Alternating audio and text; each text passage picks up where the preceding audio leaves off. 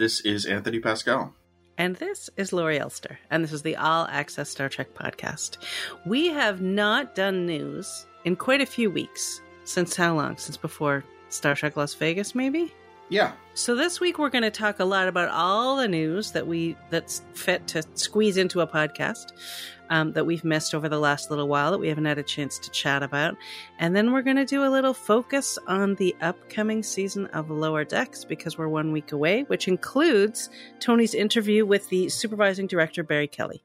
So let's start off with what's happening next week, Star Trek Day, the anniversary of Star Trek, of course.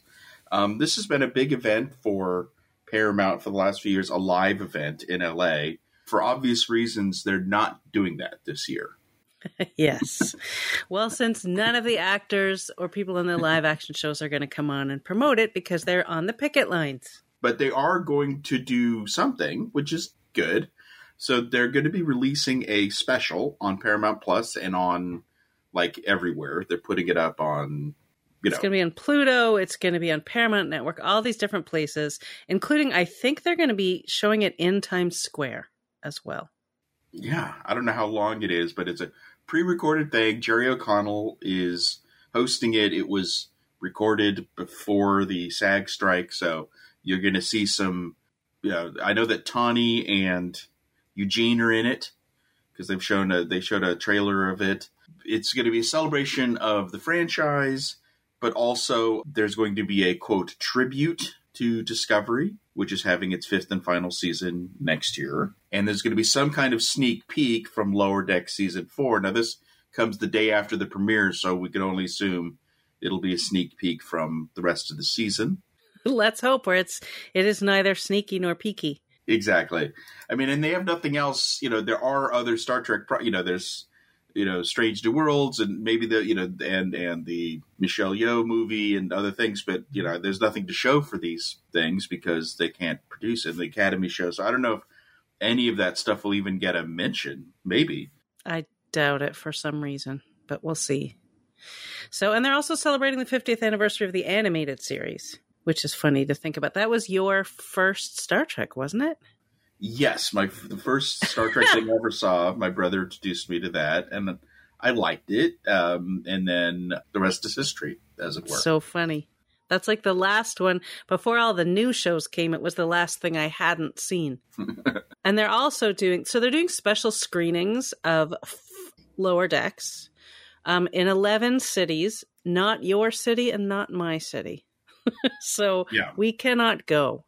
But lots of other people can, and they're going to have Lower Decks and sneak peeks and giveaways and free popcorn. I think those animated shorts are going to be part of this, but the ones we talked about before, Aaron Waltke wrote one, and they're supposed to be these fun, cool things.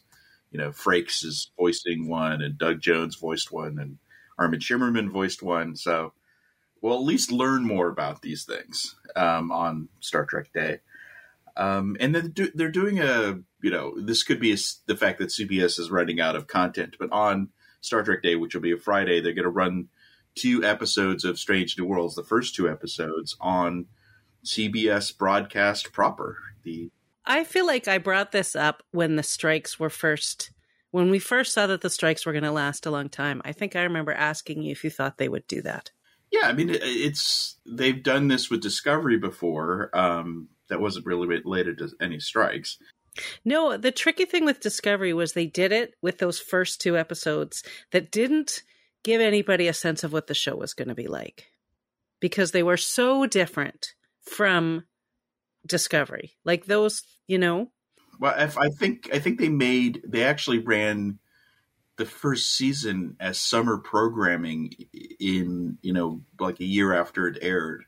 Oh. But yeah, the first episode did run on CBS for sure on the first night. But I mean, this is, it's a fun thing that they're doing this. I'm sure they'll be hyping Lower Decks. It's a wider audience. It's smart because I think if you watch those first 2 episodes, you do get a sense of what Strange New Worlds is. Oh yeah, for sure. Yeah. So that's why I think it'll work. And I think it probably has a, broader appeal in certain ways just for people who are, it looks more like the Star Trek that they associate with Star Trek. So that's Star Trek Day 2023. A little pared down, but obviously they planned ahead around the strikes. They shot the special knowing the strikes were coming. I'm glad they're doing something. I'm going to miss the party in LA that they have been doing for the last few years. That's been a lot of fun to both attend and cover. But, for good and obvious reasons, that's not happening this year. Well, there is something else happening on Star Trek Day, which is it's counter-programming in a way. So we have basically it's Michelle Hurd, Jonathan Del Arco, John Billingsley, and then an actress who hasn't been on Star Trek but has done a lot of stuff, Natalia Castellanos. And they have organized a Star Trek picket for that day. And there's one in New York City and one in Los Angeles, both outside of Paramount, where they're inviting fans and anyone who's ever worked on Star Trek to come and walk the picket line. There's no events, there's no speakers, there's no nothing.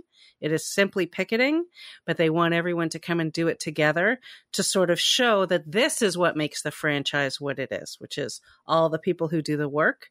And they feel that the spirit of Star Trek is the opposite of what's going on right now with the studios.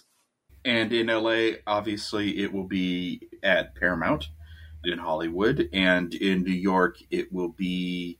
It's basically the building I used to work in, which is so funny because Paramount, I worked at MTV for years. It's 1515 Broadway, which is the building I worked in for many, many years because Paramount now owns all of it. So that is where they're all going to meet. We have an article on the site that gives you a lot more details if you want to join and other ways that you can contribute if you want to do that. And we interviewed 3 of those. We didn't get Michelle Hurd, but we got the other 3, and we will be releasing that as a supplemental podcast in the coming days. So, interesting counter-programming.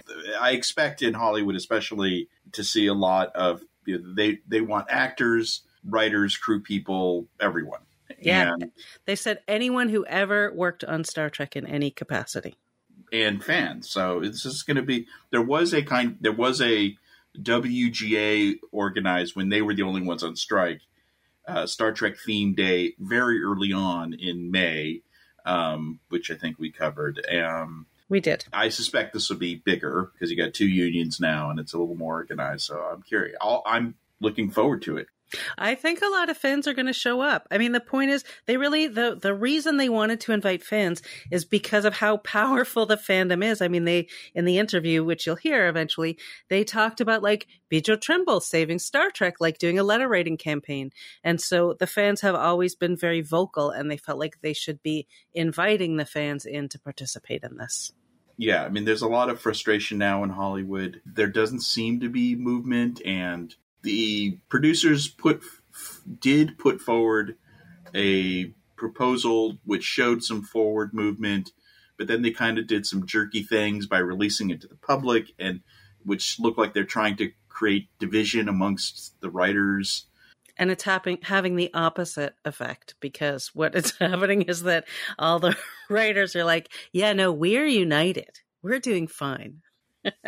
Well, yes and no. I mean, I'm hearing that there are people who want this thing to wrap up. And no, everybody wants it to wrap up. Nobody wants to stay on strike.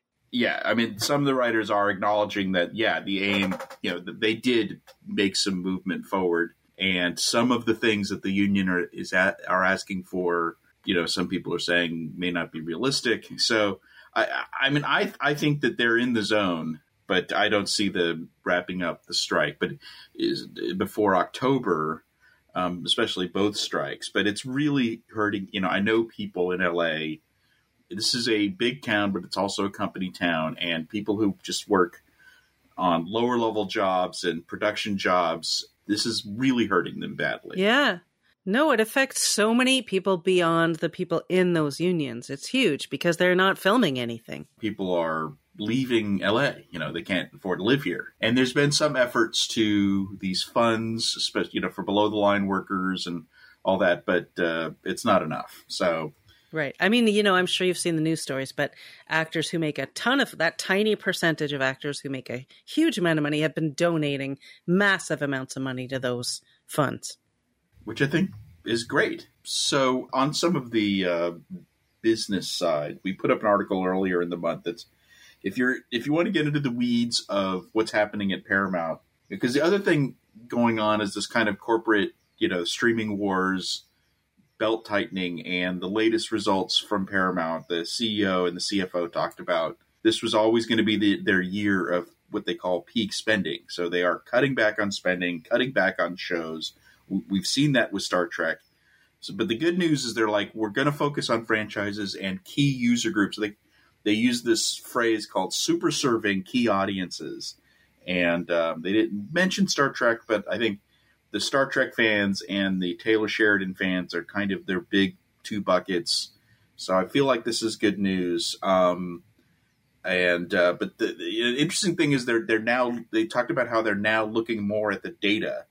And I think, with the strikes going, I think they're going to take a real deep look at all of that user data and, who signs up and what's the churn rate on Star Trek fans and what's the churn rate on those Taylor Sheridan fans and how do we make sure that they don't leave after a show comes on and that kind of stuff. So yeah.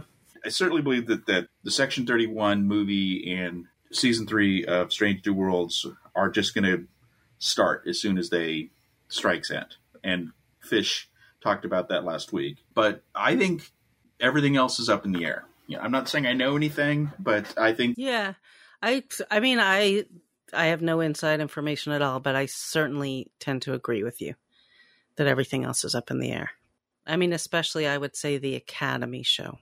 And maybe, the Legacy show. I think Lower Decks hasn't, will probably, we know that they have a 5th season.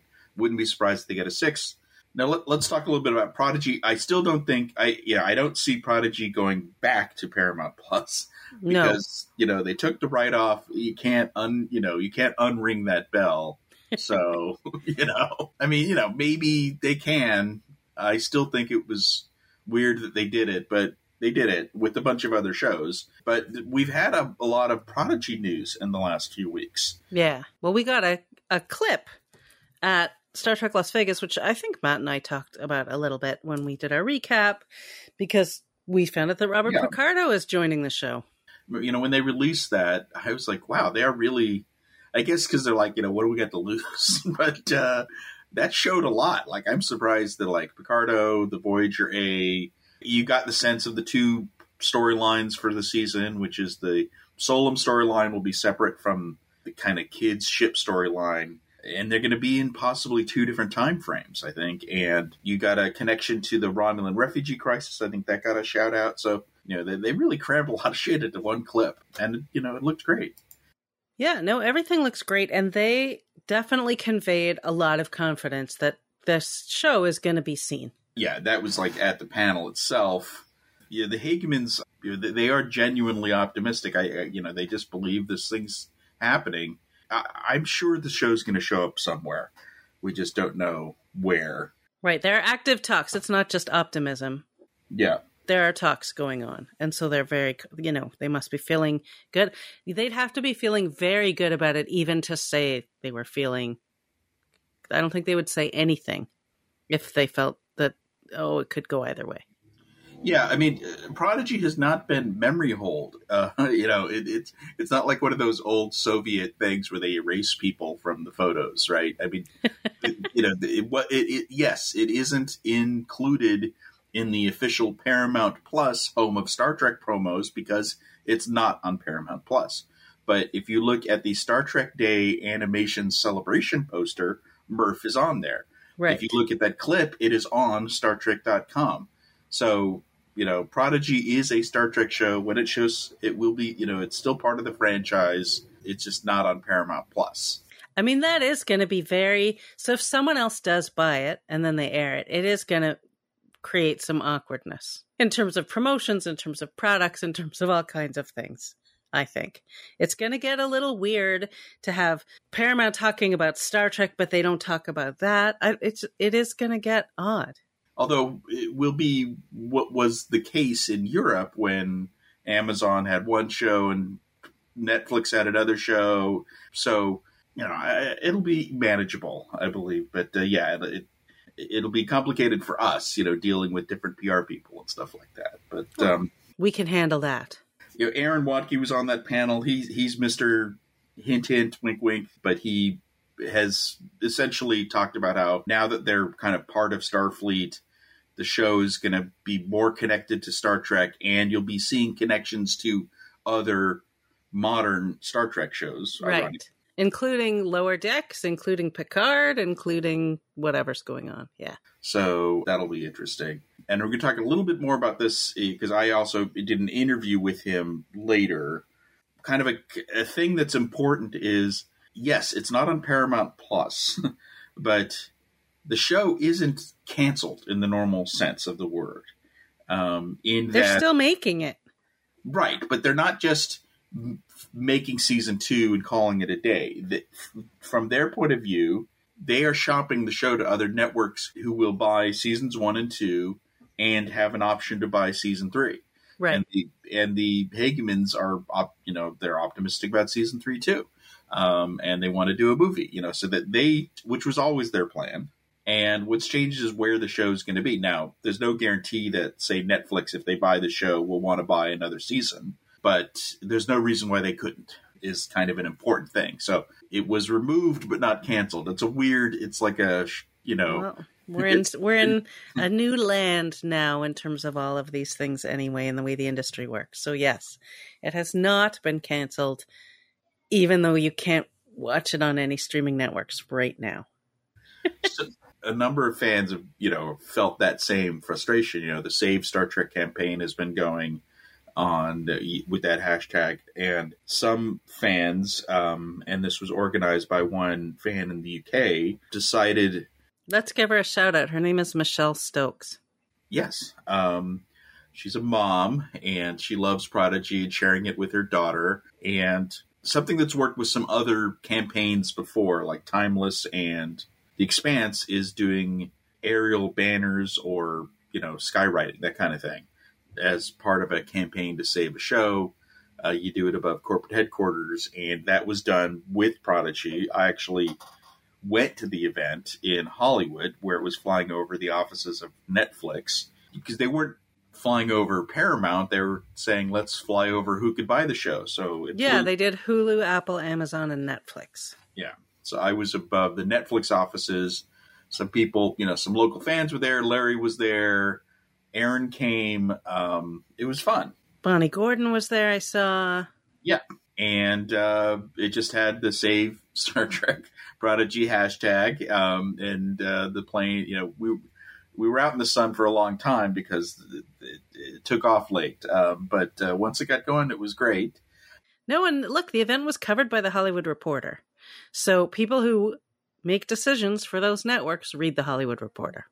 Yeah. So, and that's the point. The point was to get the attention of people to say, fans love the show so much that they funded this themselves and made this happen because they love it so much. And that's, I think, why, like I know with Timeless, the push from fans got us a wrap. I say us because I was a crazy Timeless fan.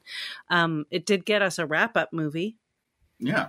And, I talked to Aaron at the event, and he said a couple things. One is that it's a huge morale boost for everyone who works on the show, but that people at Nickelodeon who, remember this is a Nickelodeon production, and CBS Studios are aware of the fan efforts and the banner and excited about it, because they want to sell the show too. Right. It's getting noticed. They haven't sold the show yet, but it's getting noticed. And I put up a full interview with Aaron that I did at the event, like right to the left of the picket line around Netflix, because all of, so he confirmed that, I was surprised by this, that they're going to be essentially done by the end of this year with all 20 episodes, with maybe a little work to go into January. Because plan A, way back when this was a Paramount Plus show, was they were going to release the first 10 in what they called winter, so probably December. But now it looks like, in theory, they could, if they sold it to another network, they could release the whole thing in early 2024 if they wanted to. Because Netflix, for example, they tend to drop full seasons. I still suspect they're going to split season 2, which is 20 episodes, into chunks. But who knows? from their point of view, they just kept on working, and they are, I don't know if they're ahead of schedule, but they're well on their way. You know, it's interesting because the way that season 1 ended in a way to set up season 2, they're saying season 2 sets up a new story for season 3. So that is definitely encouraging for, I mean, it doesn't tell us anything about where it's going to go, but it tells us that at least in their game plan, they didn't wrap everything up in a nice bow. Yeah. I got him to talk a little bit about season 2 because we saw Picardo in, the doctor in the clip. And I just wanted to kind of confirm what I suspected, which is that he is essentially stepping in for hologram Janeway in a way, as the mentor for the kids. Because Admiral Janeway's like Admiral Janeway. She's a little busy. She can't be with the kids all the time. Yeah, she's got to stare at pictures of Chakotay in her, and. So, she's obviously part of the show and, but. No, and we're going to get resolution, they said, to the Janeway Chakotay problem that we have in the show, which is that he's missing and she is sad. Yeah, because they said that season 2, I certainly hope they mean the first half of season 2. But yeah, the Hagemans talked about how, people who worked on that scene, watched the recording and were crying. The first time they are reunited. Chakotay, I think they said someone who was doing the scratch track was crying. Yeah, the guy recording. They have a guy who's in charge of voice. Chalmers, I think his name is, and he did Chakotay's voice for Kate, and he was crying while he was doing it. So that's kind of sweet. So anyway, Picardo sees himself as a mentor for the kids. It's a perfect fit. So he's on the Voyager A, but he's got his mobile emitter, so he could be with them wherever they go. Cool. And we saw a little bit about that in the trailer, but he said Picardo's in it for the long haul. He's not a cameo. He's on the cast for season 2, which is great. Yeah, I think that'll be a lot of fun. And he teased a bit about the Voyager A. It's a really powerful ship. It's got all sorts of cool technology, including stuff they brought back from the Delta Quadrant, including the Slipstream stuff. And then he hinted that there's something about the ship that is connected to the Enterprise D and to the Cerritos. So I'm like 99% certain he means it's got dolphins. It's got cetacean ops. It's got or belugas or whatever, Yeah. But, why not, right? Well, yeah, absolutely. Why not? Kids will love it. So yeah, they're going to have fun with it. I think it's a great idea. I know you know how much I love that show. So I'm just every day hoping that this thing will actually happen and we will get more of it. Yeah, I mean, I've stopped thinking about like the Save Star Trek thing or like where is the show. To me, I've just moved on. It's like at this point we would still be waiting for season 2, right?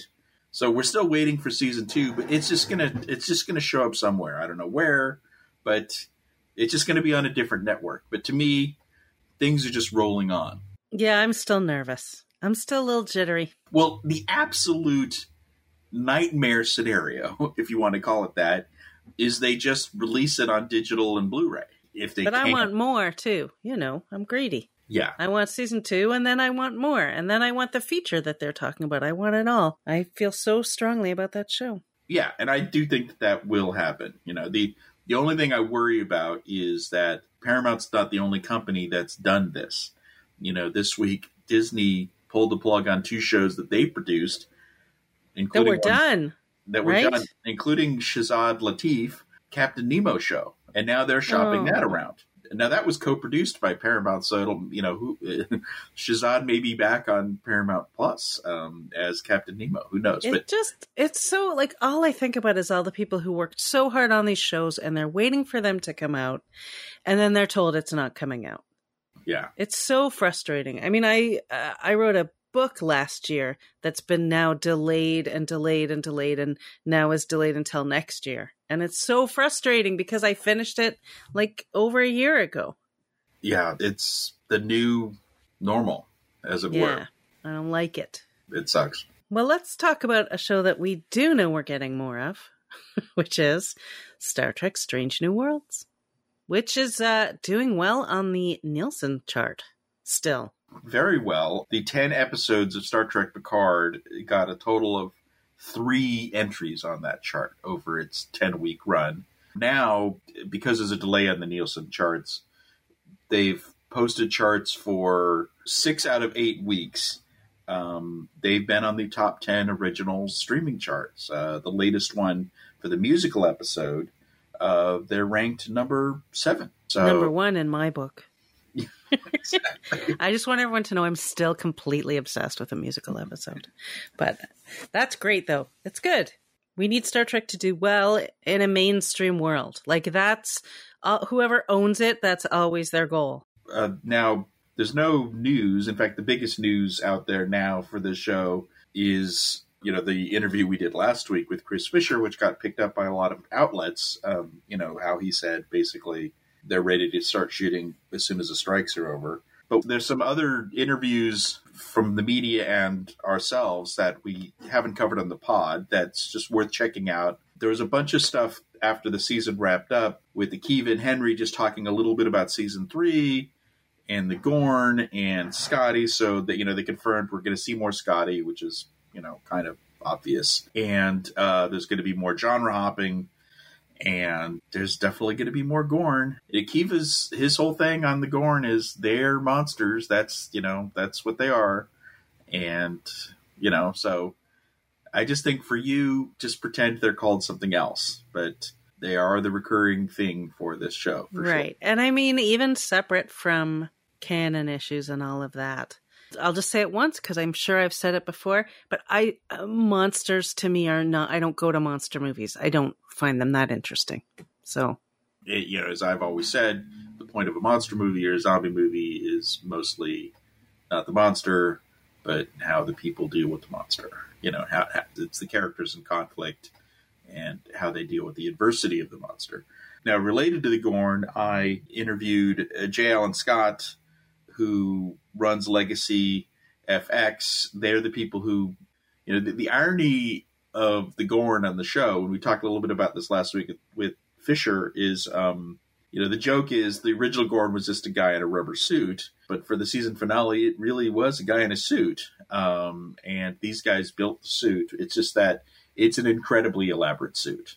Yeah, I mean, separate from whether you like the Gorn or not, I think the artistry that went into making them look as good as they did and combining, which Chris Fisher talked about a lot in our interview, and then this goes into it even more, is just the combination. Like, you have the practical effects and the digital effects, and they really used both, I think, in the best possible way.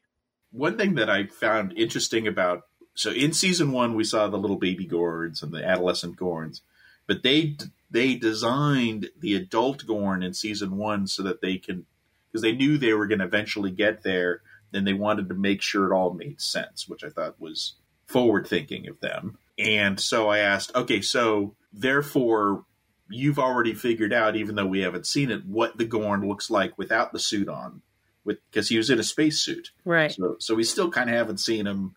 Does he have the gold loincloth? I can only hope so.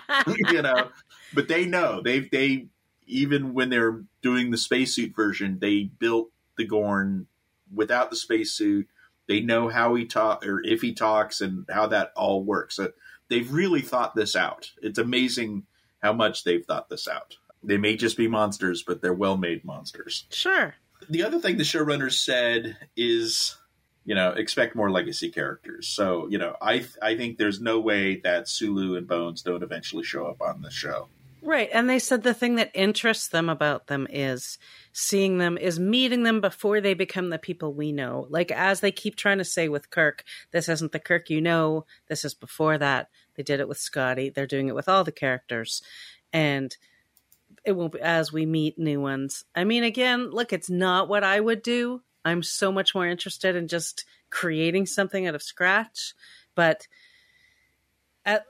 at least there is a very specific thought process behind the decisions.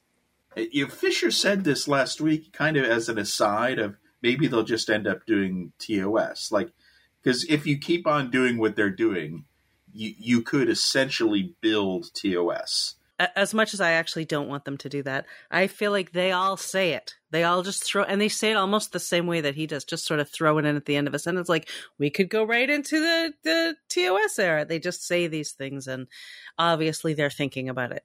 It's very much on the table. How would you do that? Would you do it like they're going to show the episodes in between the episodes we saw, or we see where they jump to year 4 of the 5-year mission?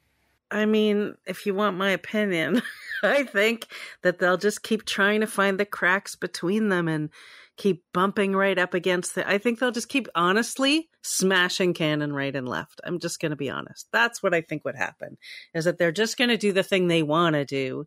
And if they see something that sort of breaks what happened in the episode, they're just going to do it anyway. Last little thing on Strange New Worlds. If you want to see Captain Pike and the crew of the USS Enterprise go into a spooky, weird, uncharted, Strange New Worlds region, you can in a new comic book called Strange New Worlds, The Scorpius Run, which launched last week. Got a preview of the first episode on this, our first issue on the site. And it's just part of this great, new era of IDW where there's just so much great stuff coming out. And this is their second tie-in to Strange New Worlds. Cool. Let's shift gears a little. Okay. Give you some other news that we have going on. I get to talk about my beloved Delta Flyers. So the big news for the Delta Flyers is they finished Voyager, which they wrapped everything up before the strike. And when the strikes are done, they are going to start rewatching or watching. For Garrett, I'm sure he's seen a lot of it. Deep Space Nine, and they're going to be joined by Armin Shimmerman and Terry Farrell, like every week as their co-hosts, which I am so excited about. I have to say, watching one Voyager a week through the whole series has been a lot of fun. I just do the one they're doing, and so I'm going to get to do it with Deep Space Nine, which is great. And with these two people, I'm just hopefully because a 4-person dynamic gets a little complicated. So will it always be 4 of them? I believe it will always be 4 of them. Yeah. It'll be fun. Look, they go long. Their podcast is not short. I pay for all the extra stuff, and I'm very happy with what I get. So I say, bring it. I look forward to it because I'm thinking then they bring in a guest, like say a writer or something, and then you got 5 people talking about it. So right, it's going to get, but I'm sure it'll be great. Yep. It'll be fun. And they've lined up a whole bunch of interviews in the meantime where they're not going to be talking about Star Trek. They're going to talk about other stuff, but they have interesting people, Roxanne Dawson, Tim Russ, Ethan Phillips, and Martha Hackett. All those people have talked to them before and are really interesting and fun. So I'm sure they'll get more people as well. And Terry's actually doing another project. She's signed up with the Inglorious Trexperts, our friend Mark Altman and Darren and those guys, and they crowdfunded this documentary called To Boldly Go, and it's going to be like a road movie comedy adventure where they're going to visit all the iconic Star Trek locations. Vasquez Rocks is the obvious, but there's tons of them. I guess they got to rent an RV or something, and it'll be Terry and the guys. And they met their fundraising goal. This was announced at Comic-Con, actually. So I'm looking forward to that. Yeah, and there'll be more stars and guest stars jumping in, but I think Terry's supposed to be part of the whole thing. So. I think she is, but I think they also mentioned like Lawrence Luckinbill is going to be involved somehow. So it's going to be, I think it'll be fun. Yeah.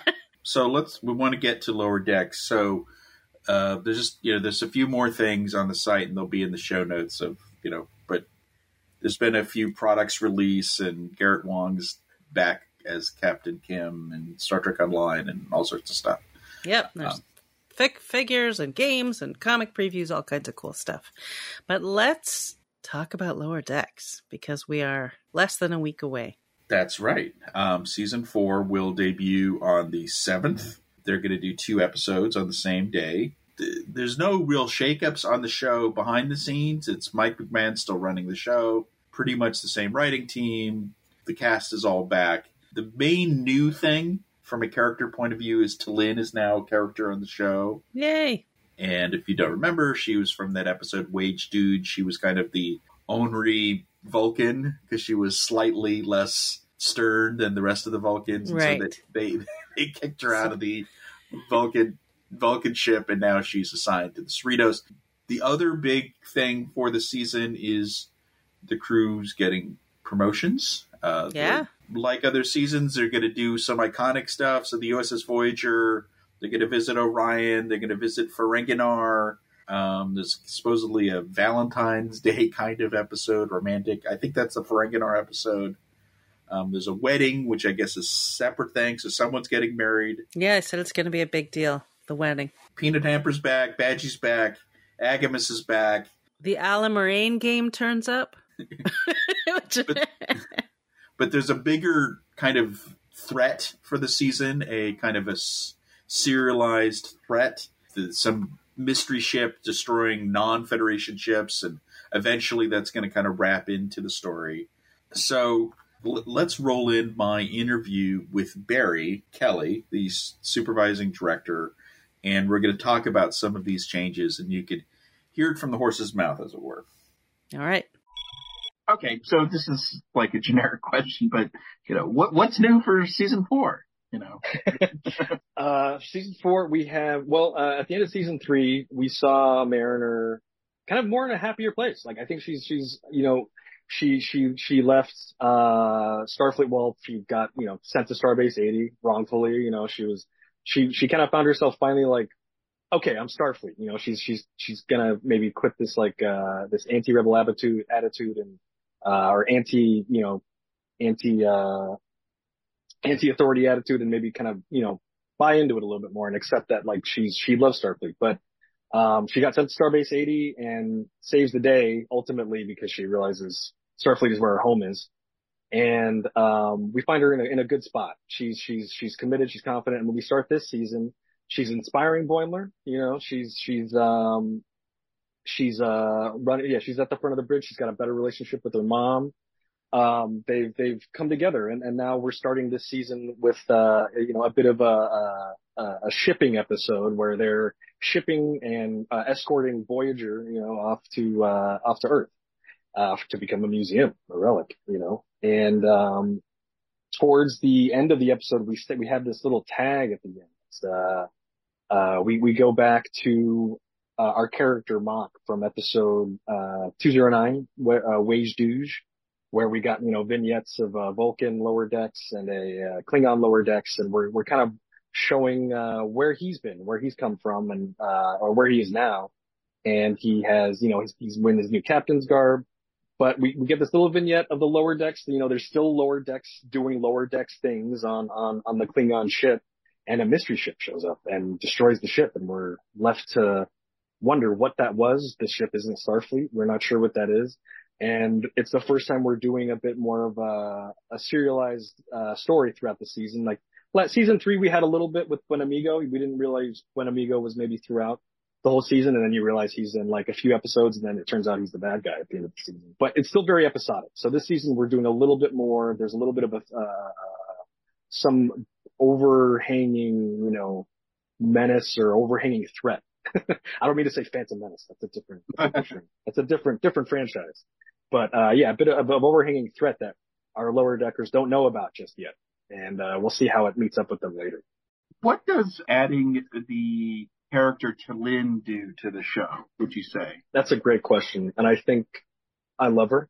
Once we started doing scenes with her amongst the lower decks crew, I'm like, oh, this is why you have a Vulcan on board, because it immediately makes everything like 10% funnier.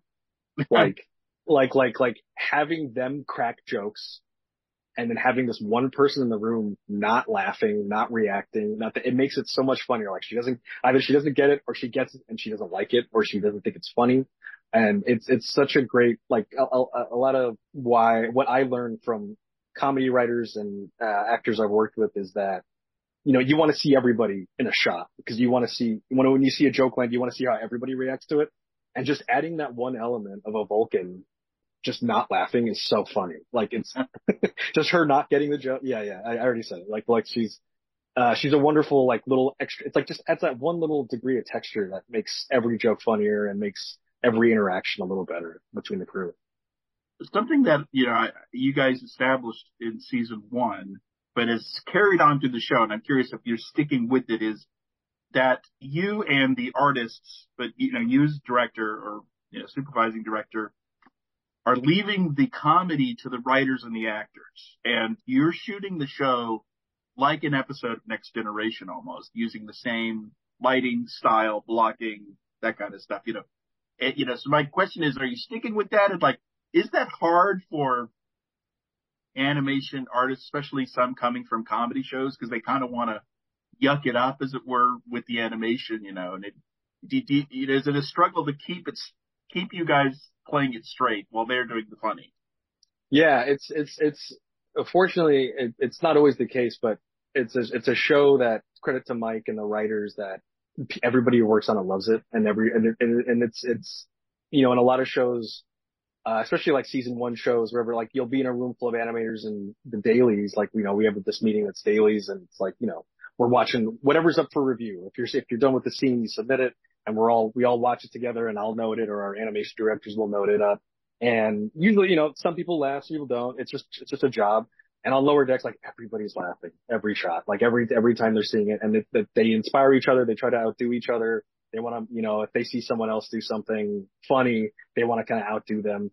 But it is like hearing Jack and Tawny's voice just inspires so much, and like it's a thrill to get their audio, in our edits, so that we can mine what they're saying, because sometimes what they're saying off mic is even funnier, and then we'll cut that in, and the animators can run away with it. But another addition to Lynn being there is, like, sometimes we've had to, like, a constant note onto Lynn is like, do less. She's moving too much. She shouldn't even move like this. Like, it's trying to make her look stiff so that all those jokes play more. It just plays funnier the less she does. It'll play a lot better. But yeah, like we were saying, like how we shoot it like a Star Trek show. We stick with it. The script is already so funny. Like, we get to add a lot of more visual gags than the script entails. Because again, a credit to Mike and the writers is that the descriptions in the script are just general enough that we can run with it. And it's vague enough. Like, there's always, like, I mean, an example from film school I had was, like, a line in Ghostbusters is like, Egon, Peter, and, Ray, they trap Slimer in a ballroom in a ghost trap. And it's like, that's kind of all that's written. It's like, but that sequence in the movie is like 10 minutes, like, it's like, so they're really good at just writing just enough specifics for us to take a scene and just kind of build it out, in a more, give it more context, more action. We can really spice it up without having to, like, take too much direction. They don't have to give us much direction through the script. It's generally, like, just kind of like we just need to know, like, the attitudes and emotions and stakes of the characters, which is pretty much the most important thing to Mike. And we get to run with it. We can just, we know who the characters are. We're, a well-oiled machine at this point. So all phases and all crews are, all points of production are firing pretty well.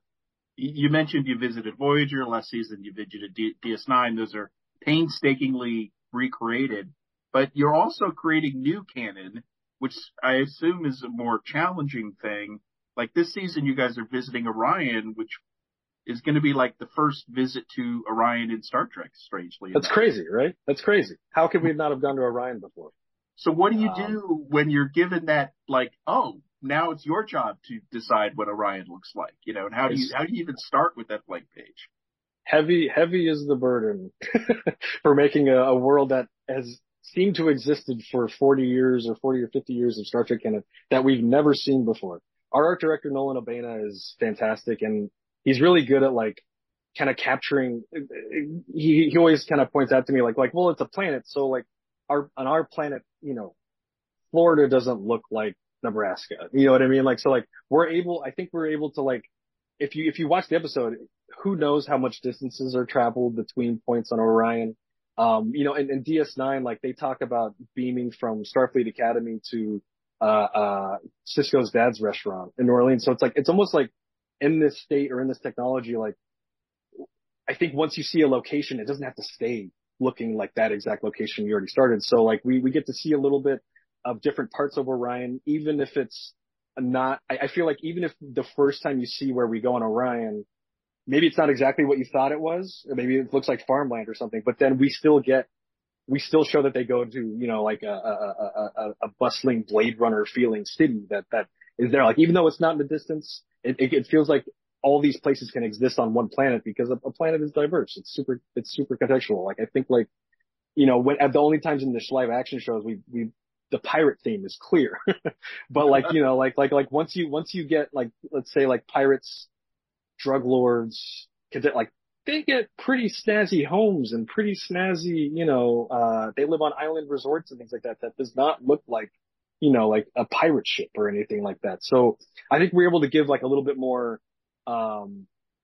layers and texture to Orions in general, because Tendi herself is someone who's finding herself in this situation that, you know, like, maybe her social circles are starting to collide. I always get stressed out when that happens. You never know if these worlds are going to collide for the good, or worse, what if they're, like, even greater and they like their worlds better without you, or something. Like, oh no, these friends are, like, better friends than me and you were, you know, that kind of thing. I'm losing my train of thought. Going to Orion, it is a heavy burden, and it's, I think we made, like, enough little pieces that, like, every version that, if you had a version in your head of what you thought Orion looks like, we hit it. I think that there's enough pieces of Orion to satisfy anyone's version of what they had in their head, because that's kind of what you're dealing with adding texture to new canon. Is like, all of us have read things, been a fan of something, and the dark pieces, the other corners that isn't explicitly outsaid, like, we all have kind of some version in our heads of what that might be, and we're always trying to make the, like, most iconic version of what we think that is, so that it supports what you think, you know, what you think that planet looks like, or what you think that character did off screen, or something like that. And I think that our art director Nolan O'Donnell, like, succeeded in that. Great. Well, that's all the time we've got. We've gone over. Thank you, Barry, and talk to you later. Hey, thanks for seeing you again. Bye-bye. First of all, that was a great interview, Tony. I enjoyed that a lot. He had a lot of good stuff to say, and you asked him a lot of good questions. Look, there's nothing he said that made me worried. You know, Lower Decks is one of those shows that I'm like, just serve up whatever you want to serve up, because I've enjoyed, like, 99.9% of it, probably. But I loved his description of T'Lyn and why they need her in the show, and how she makes everything, how Vulcans make everything funnier by being unamused. And it is interesting, this kind of way that, you know, because his job as a director is to how much you play it up. And I like how they're like, no, keep it straight. Yeah. Do less. Yeah. Which has been one of the genius things about this show, this idea of how he and his guys shoot it like Star Trek, and the jokes. Because if you think about a cartoon comedy, they play it up, you know, everything's goofy and wacky and zany, exaggerated facial movements and weird close-ups of things, and and they never do that on this show. It really looks like Star Trek The Next Generation, but I mean, obviously sometimes it, you know, there's some pretty weird stuff on the show. Yes. Well, I loved his description of everybody watching the dailies, because I just would kill to be in that room. Like, all these people just laughing so hard, and then being inspired to make sure that their thing will make everybody laugh so hard the next time. It reminded me a lot of our discussion with Chris Fisher, you know, just the enthusiasm, which you can tell comes from the team. I liked it, you know, the way he talks about how they're a well-oiled machine now. So, you know, they've done 3 seasons of this, and now this is their 4th season. I found it interesting, you know, because the way he talked about Orion, I appreciate this idea of, it's like, you know, when you visit a planet, it doesn't all look the same, right? Because that is one of the annoying things about Star Trek, is everyone has the same haircut. Same outfit often. Like, I always would say, it's the vest planet, or the jumpsuit planet, or the 2 colors that everybody wears in different combinations planet, which is a fun Star Trek trope. But this is, it's definitely more interesting, and I don't want to say realistic, but sure, realistic, to show that, you know, if you came to Earth, You would see a lot of different things if you went to different places. And if you landed in one town on Earth and decided this is Earth, then you're going to be very wrong. Exactly. So it was funny. Like he's like, oh, it is kind of weird. I mean, technically, some people are saying that there's that scene in the cage, where he has the memory of, the Orion slave girl. Like, is that on Orion? Possibly, but really, this is our first real visit to Orion. Was done by Lower Decks. Kind of daunting. Yeah, but they've done such a good job with building up a little bit already with Tendi over the previous seasons and her connection to her people, and we've met some others, and I don't know, I feel like they do Orion's in the best way. Yeah, and I think that'll be reflected in that episode. So there's a few other things on the site that we're going to talk about.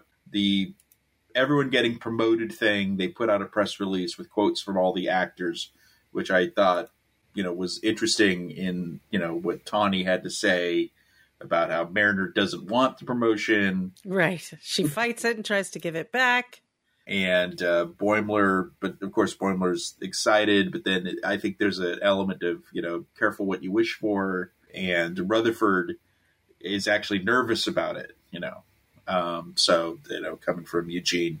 I mean, I'm glad that they're doing the promotion thing.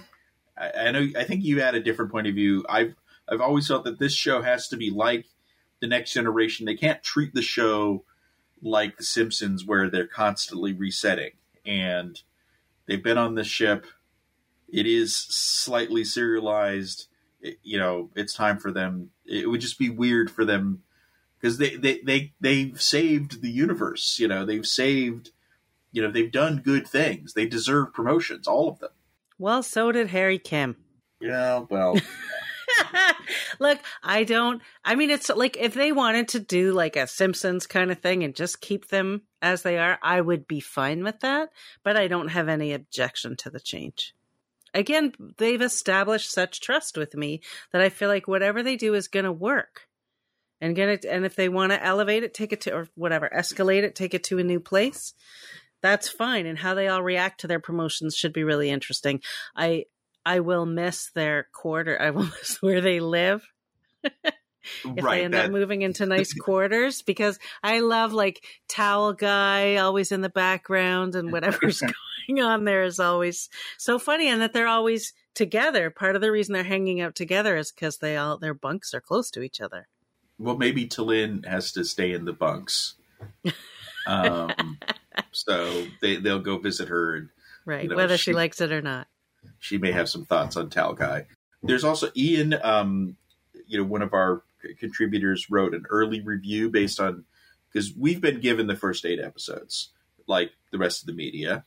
Laurie and I have controlled ourselves. I've watched the first 2. I've only watched the first 1 because I forgot they were showing 2 the first day. So I'm going to watch the second one, maybe tonight or tomorrow. But Ian's review, it talks about, it's not spoilery, but that they don't, just because they're promoted, there's new challenges, and they're not exactly high-ranking officers. They're still underdogs. They're still Lower Decks. Yeah. And they handle it well to kind of keep that vibe going, and it creates new comedic opportunities. So I'm glad they're doing that for sure.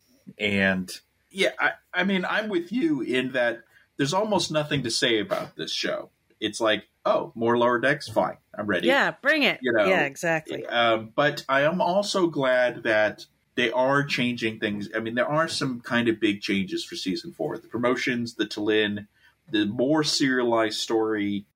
So I don't really want a more serialized story, but I feel like they will probably be smart. Like, it's not going to be, I think they'll weave it in so slowly that it'll be bits from one episode to the other, and then we'll build, is my guess of how they're going to handle it. Yeah, well, I think it will be happening in the background, so It's not happening to our characters as much. Yeah. But you'll hear about it, there'll be a report about the ship or whatever, eventually we'll get there, probably for the season finale, Yeah, but, which that pacing works nicely for me. Yeah. I just love all the I love that each episode kind of has a distinct flavor. I enjoy that a lot. Yeah, and I think they'll still do that. Yep. And, the other thing from Ian's review is they're not leaning big into legacy characters this year, which I think is good. The visit to Ferenginar will include... Oh, Ron and Lita are in it, right? Yeah. So, right. So he's still Grand Nagus and she's still his wife. And they got Max Grodinchik and Chase Masterson. So who knows what they've done to Ferenginar? Are all the women wearing all the women are wearing clothes now? I guess that'll be interesting. But it doesn't sound like they are really, making a big deal out of getting legacy cameos, which was a big thing. And the jokes are continuing to evolve away from the over the top sight gags to more character based comedy. That's exactly what I want. They've developed these characters. They can now use them for the laughs. And the Easter eggs, they're branching out to referencing things that aren't even Star Trek, which is good too, so. Right. But the first episode is jam packed with Star Trek references. Yeah. That one I've seen. And yeah, I mean, so the first episode is the one where they visit the Voyager, as Barry talked about, and they just couldn't help themselves. I mean, and it's great. Yeah, especially for you, such a huge Voyager fan. The ridiculous grin I had on my face while I was watching it. Oh, man. Well, the episode is titled Tuvix. Yes. It's just spelled differently, TWO. But yeah, it's insane, and they really lean into it.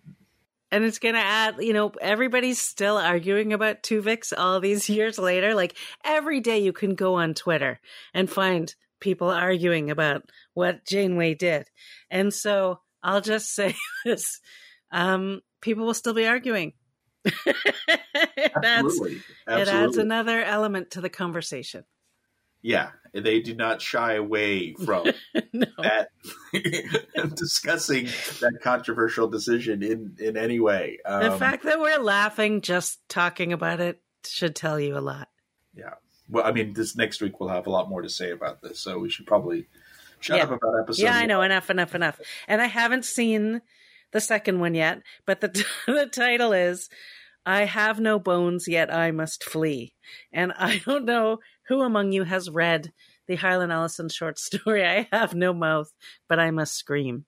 But I read it many, many years ago, and it freaked me out. And just glancing at it again recently, it still freaks me out. This one is you can see this from the preview. So they released preview images from the first two episodes, so you can kind of see bits, and so they've kind of spoiled some of these things. But that one, they're visiting a space zoo, a menagerie. So I'm sure we're going to get lots of menagerie jokes. Yep. And we know things go very badly, and there's kind of a monster gets loose and that kind of thing. Right. Yeah, I mean, it's just, I'm so excited that we've got new Star Trek, but I'm just in the mood for, I don't know why, but after August, I'm just really in the mood for Lower Decks in a big way. It'll keep us going through into November, I guess, right? I think so. And then the great Star Trek drought. Well, it doesn't start. We'll have a little bit of a drought until Discovery Season 5, which we don't know exactly when, except early 2024. And then the true great Star Trek drought will begin after that. Although it doesn't compare to what I consider the big Star Trek drought, which was when I discovered Star Trek as a kid and found out it was over. Oh, but you still had hundreds of episodes to absorb. Well, not when I was a kid. Oh, right. When you were a kid, right. When I was a kid, there were 79 episodes. I saw them all 1,000 times. I couldn't find the animated series as a kid, and I still had to wait for the existence of the movie. That is rough. But then, the next 20 years were like movies, Next Gen, DS9. I mean, it was just a never-ending. Yeah. Yeah, it was a and then I thought it was over again, and then we got Discovery. So Star Trek continues on forever. It'll never stop. Good. We will always be there. One last bit of biz news, as it were, related to Lower Decks is it's available for free. Not season 4, but all of season 3 is available on YouTube temporarily. and on Pluto all through September. So, and I suspect they'll put the first episode on YouTube for free because it's kind of their pattern with all the Paramount Plus shows. Not just Star Trek. They do this with all their shows, basically. So that'll probably be a week. That'll probably be on the 14th. You know, if you haven't caught up on season 3 and you haven't subscribed, you can catch it all for free. Yep. So one last thing. This wasn't in my Barry interview just because there was a technical glitch at the end. But I did ask him about season 5. And he said they're already working on it. He's already getting scripts. They're already hilarious. He's still finishing up some stuff on season 4, but season 5 work is happening. I suspect we could get that in the... there's no reason why that wouldn't be a summer 2024 thing, actually. So the post-Discovery drought might not be too long, as it were. Right. His description of the scripts, by the way, I would love to get a hold of one of those scripts. Just when he was talking about the amount of direction they give and then what happens, I would love to see a script from an episode we've already seen and be looking at that script and comparing it to where we netted out. Yeah, I mean, a lot of the funny on this show, I mean, Mike McMahon and his team are hilarious. The actors are hilarious. But Barry and his guys are adding a lot of the jokes because there'll be a line in the script, and that could be all sorts of stuff from those guys where they add stuff.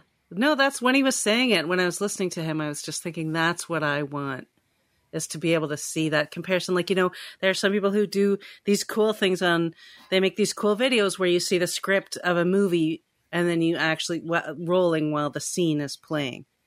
And I would love to see that with Lower Decks, just to see how much they do with their direction. A lot of the Easter eggs on this show are added by those guys. Yeah. I've talked to Mike about that. It's I didn't tell them to do that. They just did it. He's delighted by it, but I think that's great. So I think that's, so we are ready. Hopefully you, our listeners, are now fully ready for Lower Decks Season 4 coming on the 7th. And let's wrap things up, I think, with our bits of the week. So mine, I'm calling back to something that we covered on the site a few weeks ago, but I just think is kind of cool, which is a member of the House of Representatives from California. Adam Schiff has sent a letter to what's called the Citizen Stamp Advisory Committee, proposing that they approve a stamp or develop a stamp for Leonard Nimoy, honoring Leonard Nimoy. And, it's a really nice letter with some Star Trek references in there, but also about his philanthropic work. And I just think that would be great. So, and this is this happens. This isn't like some weird thing. They do this all the time, when you have to be dead to be on a stamp, I think. But all sorts of people get honored on stamps every year. Famous Americans from, the arts and business and all sorts of things. I have Paul Newman stamps and Katharine Hepburn stamps. Yeah. So he's been on stamps because there's been Star Trek stamps. In 2016, there were and there's some stamps from around the world that have Canada has some beautiful Star Trek stamps. I have a whole gorgeous set and a poster that has them all in it. It's quite lovely. So this is a big year. There's a theater in LA in Westwood that has been renamed the Nimoy Theater. Based on a generous donation from his wife. It's going to be an arts and entertainment center for UCLA, and that's opening up this fall. So cool. you drive into Westwood, you just see this huge sign that says Nimoy. Yes. So it's so cool. So that's my bit of the week. What you got? Mine is kind of funny. So the deal is, I was talking with some people on Twitter about Jewish characters on Star Trek. And so I decided to go into a ChatGPT thing and ask it some questions. And so I asked it, are there any Jewish characters on Star Trek? And the first thing it said is, Captain Benjamin Sisko, portrayed by Avery Brooks, is one of the most prominent Jewish characters in the franchise. And then it kept going. And it said he's shown to be of African American and Jewish heritage. And it said, here's my favorite part, throughout the series, there are references to his Jewish background, such as his love for cooking and serving traditional Jewish dishes like gumbo.